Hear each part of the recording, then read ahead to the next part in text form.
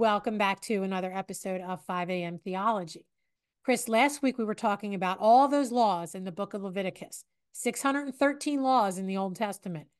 Well, along with those laws, Leviticus contains instructions of the different kind of sacrifices and offerings and 7 festivals that God tells the Israelites to observe. Now, Leviticus can be one of the toughest books to get through. There are parts that can seem monotonous and repetitive at times. But one of the reasons we wrote the Bible Blueprint was to help people not just get through books like Leviticus, but to enjoy digging into them. If we approach every passage, even the ones that are really tough to get through, with saying, what is this telling me about God? And if it's in the Old Testament especially, how is this pointing to Jesus? And what application, if any, does this have for me?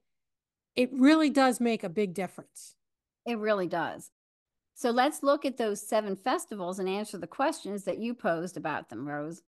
Leviticus 23:2 says, "Speak to the people of Israel and say to them, these are the appointed feasts of the Lord that you shall proclaim as holy convocations. They are my appointed feasts." While God wants his people to obey him and be set apart from the world, he also wants them to enjoy life and enjoy each other. All of the festivals were meant as a time of honor and a remembering God for his mercy and his grace, but they were also a time of fellowship and joy. All the festivals were based on the agricultural calendar. They all included a sacred assembly, which is a worship service, and a food offering. After the food offerings were offered up to God, all except for the burnt offering would be eaten by the people. It was an organized potluck by God. Exactly. The first festival listed in Leviticus chapter 23 is Passover, or the Festival of Unleavened Bread. Passover lasted for a week and was celebrated every year at a specific time. Passover began on a Sabbath, so the first day they did no regular work, and for 7 days after that, they presented food offerings to God. On the 7th day, they held a sacred assembly or worship service. So what does the celebration of Passover tell us about God? Well, Passover, of course, was to remind the people of God's deliverance of them from slavery out of Egypt. But it was also meant to remind them and instill the first commandment in them. In fact, in Exodus 20:2-3, God directly links the two. He says, "I am the Lord your God who brought you out of the land of Egypt, out of the house of slavery. You shall have no other gods before me." Yeah, the promised land was filled with pagans. Passover was to remind God's people that he alone was their God. Passover shows God's mercy and grace and deliverance of his people, but it also shows us that God will not share his glory or worship that is due him to anybody else. It's due to him alone. And of course, Passover points to Jesus because Jesus was the perfect, ultimate Passover lamb who was sacrificed. Only those who have his blood on their soul, covering their sins, are passed over from condemnation. This definitely has application for us. Besides a stark reminder that Jesus is the only way to salvation, it's also a reminder that God alone needs to be at the center of our worship. The second festival listed is the Festival of First Fruits. On the first day after the Sabbath of Passover, the first sheaf of grain harvested was to be brought to the priest and offered to God. This was the first thing that was to be done. They weren't even to eat from their harvest until they gave the first portion to God. Leviticus 23:14 says, "You shall eat neither bread nor grain, parched or fresh, until this same day, until you have brought the offering of your God. It is a statute forever throughout your generations in all your dwellings." So the Israelites had to trust that although they were giving God the first of their harvest, that he would bless the rest and that they would have enough food to eat. What does this tell us about God? It tells us that we are completely dependent upon God for everything. A bountiful harvest, meaning all of the blessings in our life, come directly from God, and he deserves the praise and gratitude for it. How does it point to Jesus? By offering the first fruit of their harvest, the Israelites' entire harvest was blessed by God. Jesus was the first fruit offered up by God the Father during the Passover. Jesus resurrected on the first day after the Sabbath during Passover.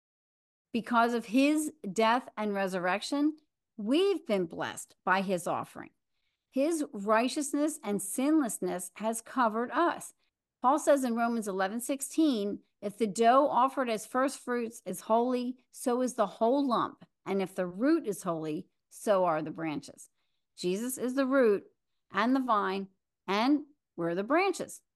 And application, of course, trusting in Jesus and what he's done for us, but it's also a reminder that God deserves our first and our best, whether it's giving our tithe to church before we deduct our bills out of our pay, whether it's carving out time every day to be in his word and pray instead of just doing it when we aren't too busy or too tired. Maybe it's serving at church where needed and not just when it's something we really love doing. There's a lot of ways we can give God our first and our best. It's giving God our very best and trusting him with what's left. The next festival is the Festival of Weeks or Pentecost, and it's directly tied to Passover and the Festival of First Fruits. Pentecost occurred 50 days after the Sabbath of the First Fruits and marked the culmination of what started at the Feast of First Fruits. It was a grand celebration at the end of the grain harvest. At this festival, offerings of food and animals to the Lord were really lavish. It was meant to be an appropriate way to thank God for the tremendous bounty that he provided. It was one of 3 festivals that the people of God were required to travel to a place that God designated that they celebrated. This is because the time of Pentecost was associated with the revelation of God's law to Israel.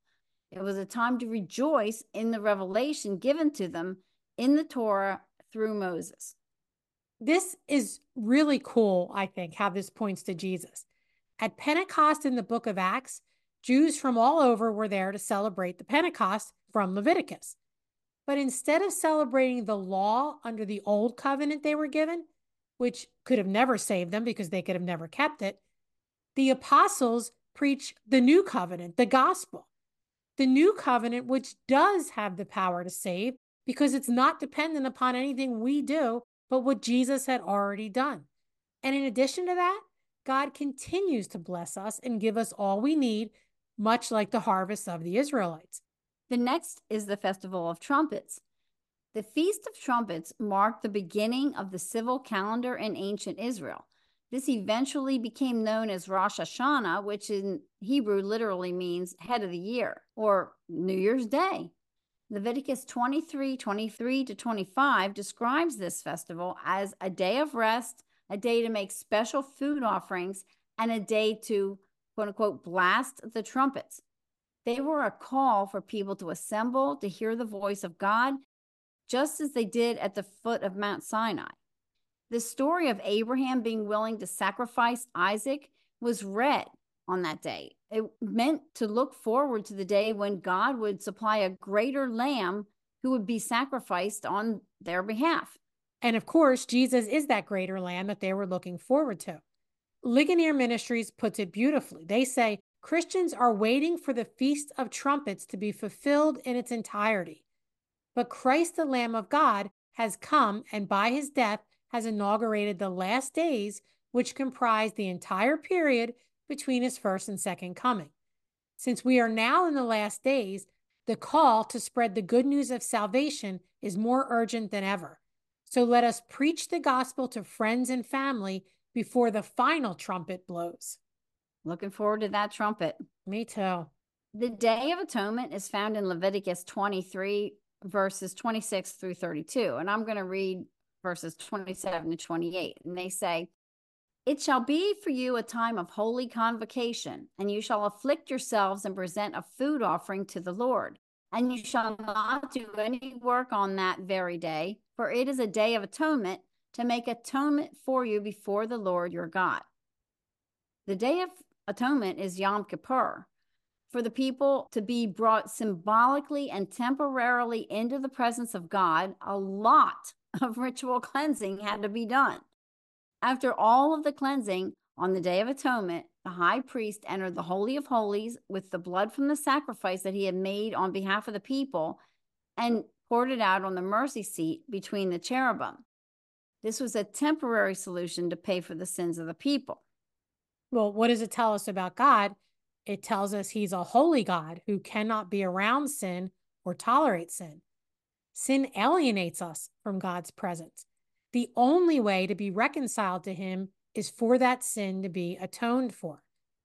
Now, atonement in the Old Testament was always pointing to Jesus.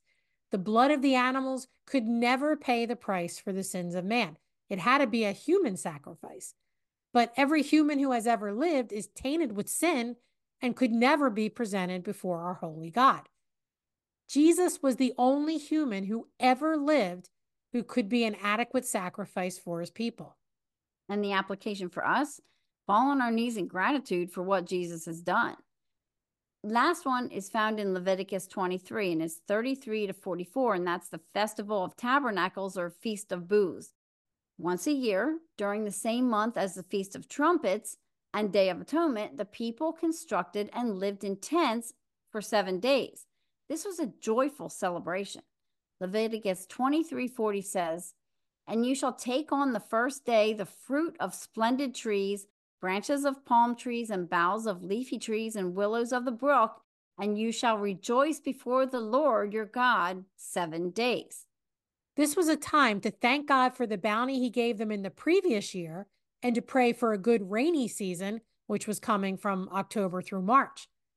The Festival of Booths was designed to recall the wilderness journey of the Israelites from Egypt to Canaan when God's people lived in tents or booths. It was a way to remember all that God had done for them and not to pat themselves on the back for any success. Living in booths was to remind them that the Israelites only got out of slavery and entered the promised land because of the grace of God.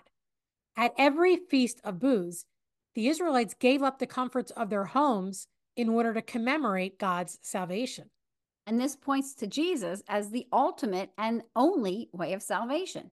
It's also a reminder to us that as God's elect, we are called to surrender certain things. We need to give up self-reliance and selfishness. We have to turn from comfort of our sin and the idols that we have in our lives that we cherish a lot of times. We have to repent of those things and turn to Jesus. Otherwise, we can't be saved. So the next time that you're bogged down in some of these Old Testament writings, remember that God has a great purpose for them. You just have to dig a little bit. That's right. And that's a good place to end this morning. Have a blessed morning, everyone.